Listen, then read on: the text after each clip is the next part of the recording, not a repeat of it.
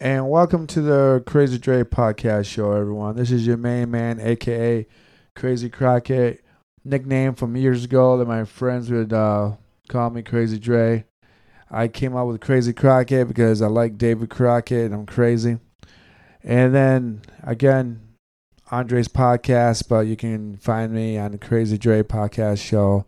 You can also send me emails on at crazydrepodcastshow@gmail.com for any info. I'm still learning how to do podcasts in the most efficient way.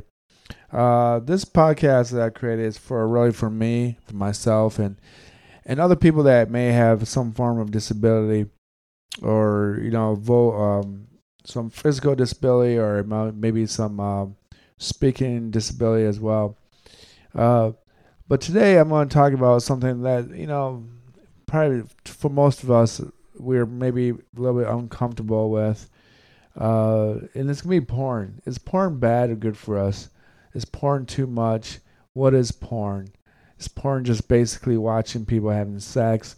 Or is it just also include of people, or especially women, who are in their bathing suits, showing off their buttocks and their sizes of their boobs and their waistline and so on and so forth. I mean, most of us who grew up in the 90s and was born in the 70s, we grew up in an era where cheap porn was still kind of awkward.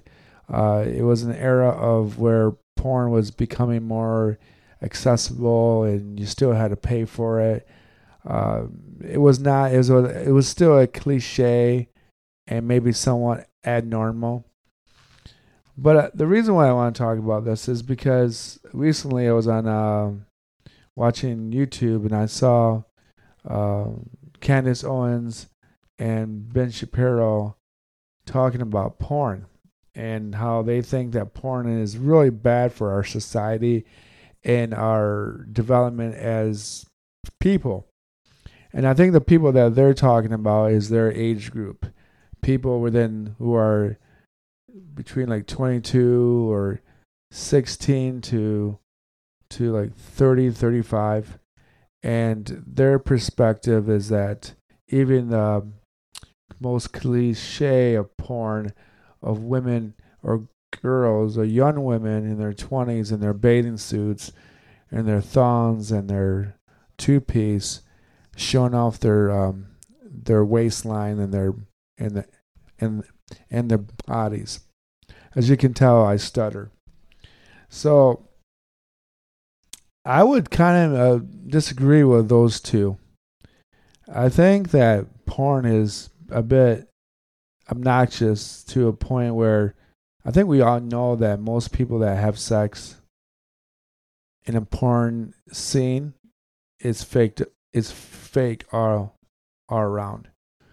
For those that don't understand what porn really is watching two people have sex during being videotaped or on camera.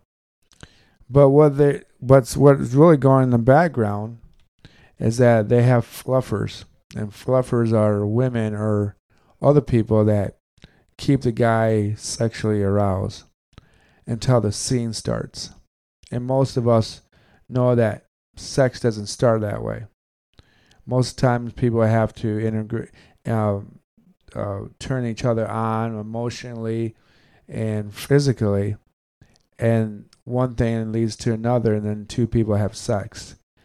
And we can also say that the women in those sex scenes, in those porn sex scenes, especially in the 90s and early 2000s, they were basically all lubed up, ready to go without getting turned on. So they needed to speed up the process of the porn scene. And that's the type of era that I grew up in, the porn scene. Not that I was in the porn scene, but from Playboy, Hustler, and then these videos that you would buy at Blockbuster or any hometown video store. And that's where the porn, I identify what porn is. Where they are identifying porn as women who are in their bathing suits, who are basically showing off their thighs and their ass and their boobs, and in reality, sex and women's figure have always been kind of the center point of our society, or even any society. And during the 1950s, we can start with the 50s, women were just starting to get into bathing suits. Playboy just came out. Hugh Hefner, the Playboy magazine developer, he basically hired Marilyn Monroe, and she was somewhat nude. And that in itself made a huge breakthrough to women's feminist side of them. During the 1950s, it was still a very dominant male, okay for men to have sexual partners, and women were supposed to be sitting home with the kids and reading the Bible. And by the time the 70s show up, Hustler came out, and they concentrated more on the woman's vagina, and that's what most straight guys really do concentrate on. And yes, most of us like big boobs or nice hips and all that, but the area of the body of where the reproduction ceremony is where it really matters. So by the 1970s, you had this guy named, oh my gosh, I'm going on a blank, Hustler magazine. Oh my gosh, I can't remember his name, but I remember it. So he came up with that, and he said, well, this is what most guys like, and this is why most guys like this, because that's the whole point of having sex. You're not having sex with boobs. You're not having sex with a butt. You're having sex with the vagina. And what happened, though, is that feminism in the 1970s, it was a new revolution for women to be allowed to have a sexual need and to be a equal sexual have a sexual drive, and a lot of times people forget that there were times where in the 1970s, it was very cool for women to be in their Daisy Dukes, and it was really cool for women to wear shirts where you could see the cleavage, and you could see their long legs and wide hips, and I think Ben Shapiro and Candace Owens don't remember that now women are wearing thongs and bathing suits, but in reality, it's not much different than it was in the 1970s. So by the time it was the 1990s, porn was on the internet. Well, I should say 1990s because the internet didn't exist until like 2003 or 4. But in reality, it did exist in 1995, 96 because that's when we first got our first computer, American Online, AOL. But to access porn, you actually didn't get to see that until 2005, 2006, and these porn sites would start to pop up, and women were either participating in sex, or there's a huge number of cases where they think that a lot of old porn is illegal porn, and it was based on sex trafficking and sexual exposure to very young minor kids. But I think to me their argument is a little off, because they don't really concentrate the idea that the porn industry is very dangerous, not just for exposing women or exposing young men, but there's a huge sex trafficking episode going on. But for me to defend porn, you have to remember that there are plenty of women out there that have professional jobs, that are not married, that will self pleasure themselves in front of strangers at home on video cams, and they're totally okay with it. And it's a kind of like a old strip joint, but instead of going to a strip joint, you're going to a website where women are participating in that type of fashion of entertainment. So I think the conception is that they're thinking that porn is destroying the relationships of men and women. But in reality, what's really destroying the relationships between men and women is the politics of marriage and child support and the judgment of the court system. And that's what's really destroying relationships between men and women. It's not actually porn. So, for example, if a man gets married to a girl and they have nothing, and then eventually they start investing the money into properties and houses and other things that they want, if she decides that she's no longer in love with them, she can literally pick up and leave. And that from that point in instance, he will lose over 50% of any of his assets. And that's what's destroying marriage. That's what's destroying relationships. Because the people that watch porn are always going to be watching porn.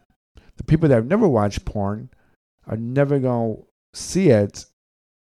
And that in itself, they can still get divorced from the spouse for the same reason I just explained about by finances, losing money. The people who are watching porn, they've always watched porn. From the time that they were 16 years old, from the time that they're now 55 to 70 years old, they've always had porn in the back of their mind. Maybe they have a higher amount of libido. Maybe they have a higher sexual drive. Or maybe they don't have any type of long-term relationships that will feel the need of having a productive marriage. Some people just don't get married. Some people don't like getting married. Some people don't or should not get married because their sexual libido or their sexual drive to want to have multiple sexual partners is much more important to them than having one partner and being completely unhappy. Now, I know that Ben Shapiro is a Jewish descent and is very belief on his Jewish beliefs. And Candace Owens is a very well-known Christian woman. So their expectations of sex is totally different from the person that needs a sexual drive with different sexual partners. Candace Owens and Ben Shapiro would prefer to have one girl and one guy and to communicate with them for years and have their sexual moments at a time and place that they feel it's necessary. And their goal in life is based on their religious beliefs. And that means if they decide to have kids together and they do it for the love of Jesus, they'll do it for the love of their prophet, then that's their part of their sex life. And they may not want to have any other relationship outside their marriage, but you can't discipline people for having a higher sex drive that want to have sexual partners. The dangerous thing that we're teaching that Ben Shapiro and Candace Owens are missing is that not only are men losing financially in the court system, and I think that I would correct that. I think Ben Shapiro said that that's changing a little bit, but not much. But what is important to understand that men and women have been taught to be against each other.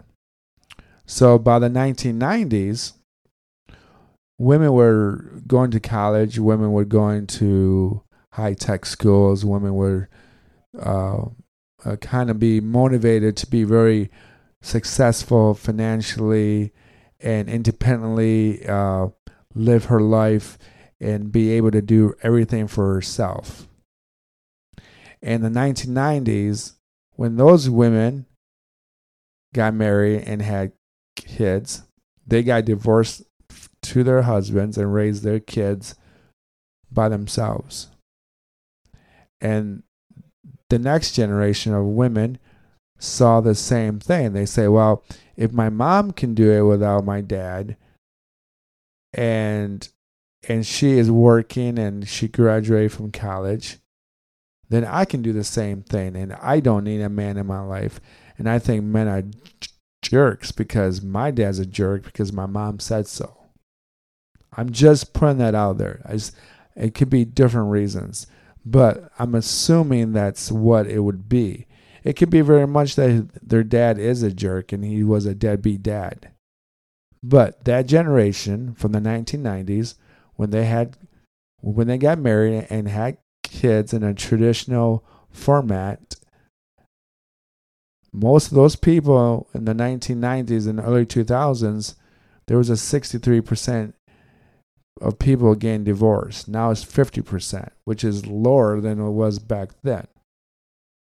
And then at the same time, they were teaching men that school wasn't important, that if you're not quick with your mind, that you weren't ready to go to college, you shouldn't go to school. You should just get a job like at Ford and GM and Chrysler and a factory job. And what happened is that those jobs, by the 1980s, they disappeared to South America.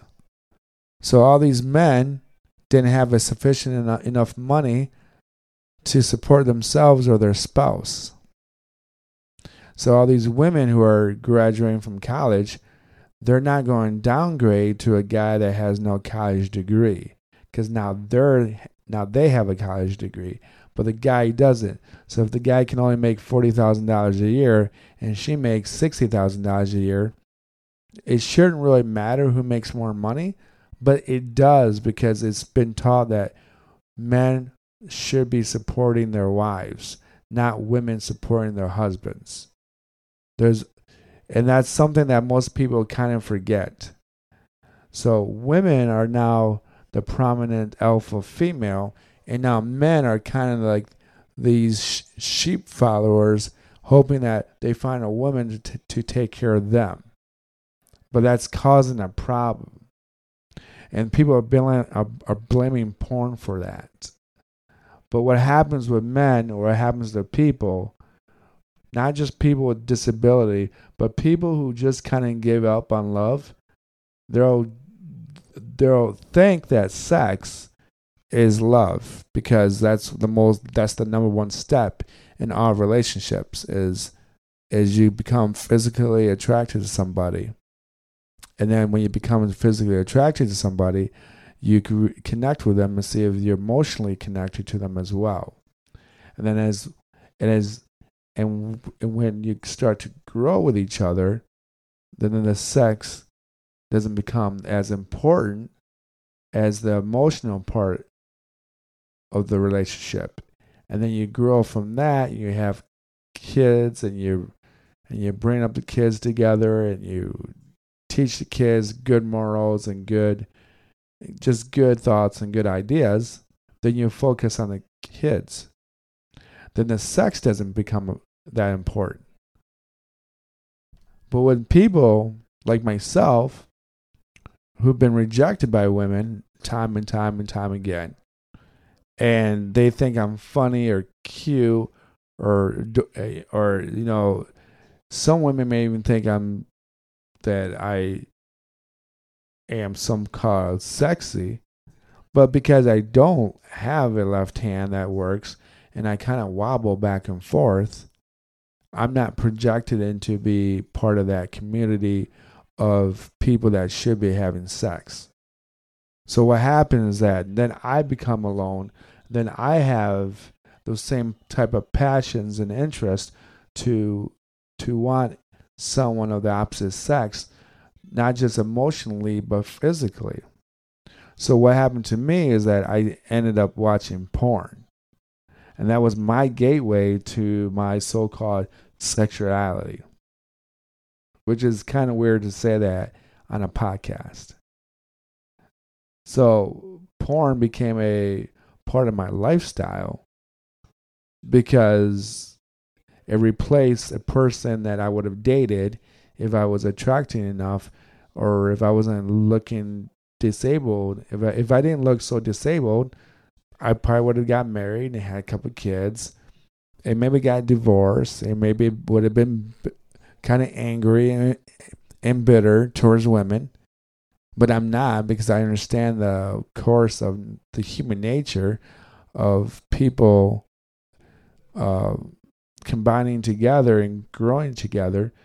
But people with disability, men with born disability, we are not expected to be sexually active. We're not supposed to be sexually driven species. We're supposed to be very happy to be alive, happy to be in existence. We should be happy to just be able to be around the presence of women, because having a woman around us is a magical thing, but it really nothing happens.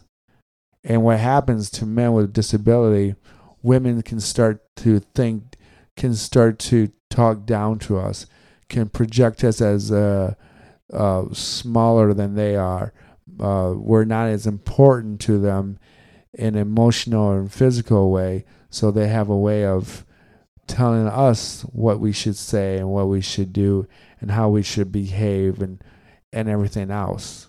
So if I was this is a true story. So when I was in my 20s, I was very shy. And my friends would take me and my other buddies to downtown, and we would go clubbing and go drinking.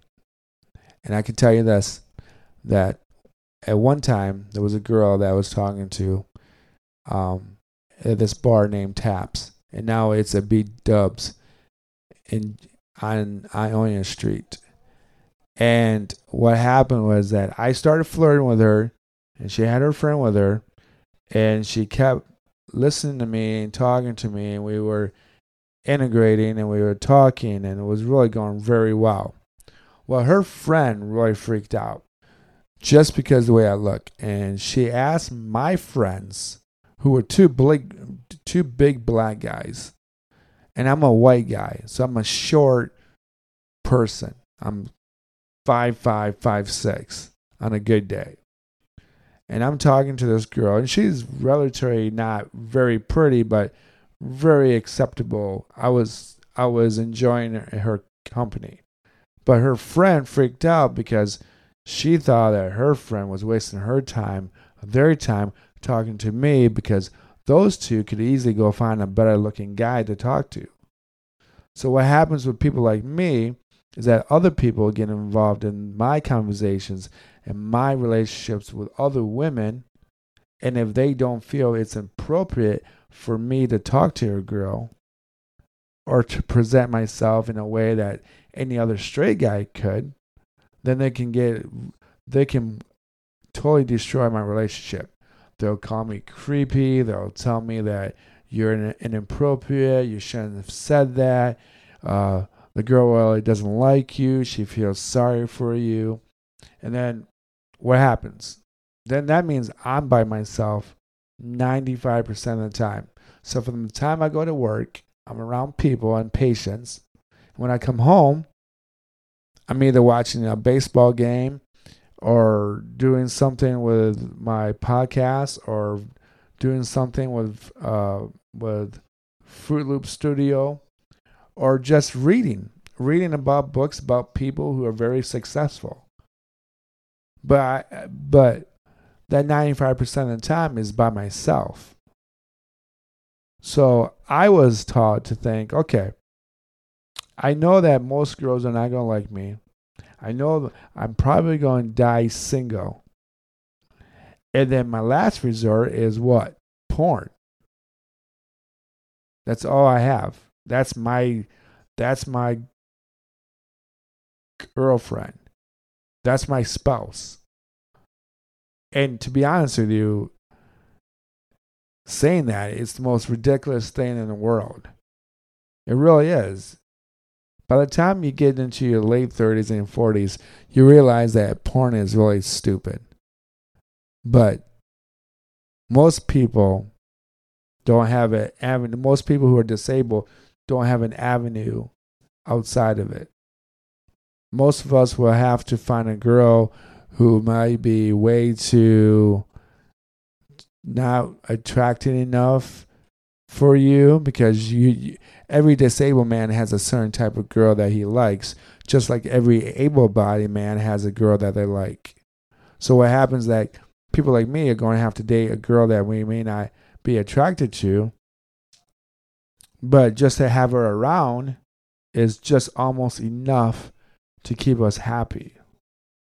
And not to mention that she may not want you as a partner, but she also realizes that, well, I'm not that good looking either, so I should be with him. So that becomes a problem in itself, because we're not actually dating each other because we're more physically attracted to each other.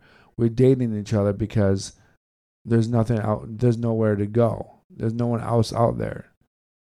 So as much as that's sad, that is also true about my relationships. And I think that when you hear Ben Shapiro and Candace Owens, I know they're speaking in behalf of people who are able-bodied people, and they're probably talking about every average American man and average American woman, but people go through a lot of bad relationships. You know, Candace and Ben Shapiro, I can't assume that they're having a great sex life. There's no way. I think they're having a very safe sex life. I think they feel really safe with their partners. And it's just an average people who've been married for, 5-10 years. Maybe Candace has been married for less than more than 3 years. But you know what? There are plenty of people out there that would have a relationship with another girl if there wasn't a financial struggle. Especially guys out there who've been married and divorced and now they lost everything. And it's like, if they get involved with another girl and it doesn't go so well, they really go broke. And if you don't have high expectations in your sex life with your wife or your husband, then your marriage is going to be great.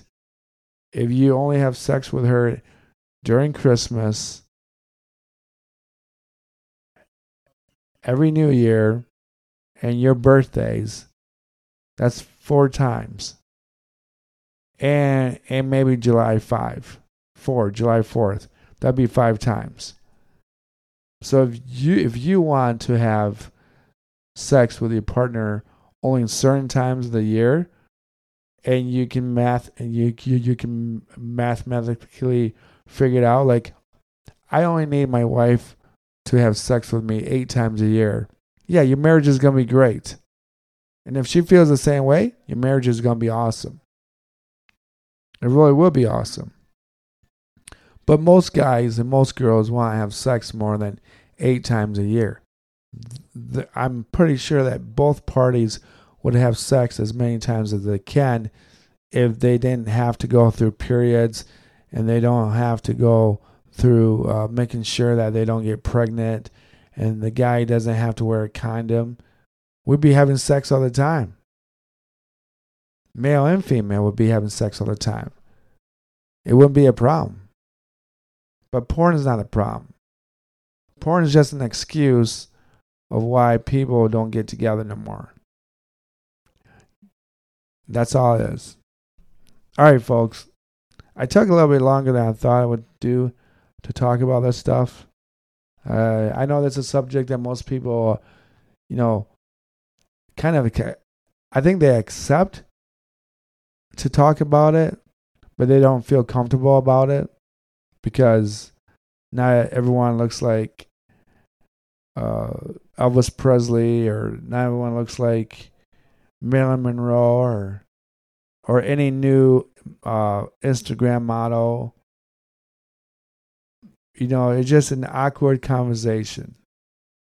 So if you're out there and you're listening and you enjoy the podcast, I would ask you to follow me. It's the Crazy Dre Podcast Show.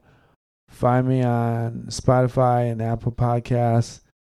I am a 40-some-year-old man who's been single my whole life. So that was my perspective on porn. And thank you for listening and have a good day. Or good night. Peace and love.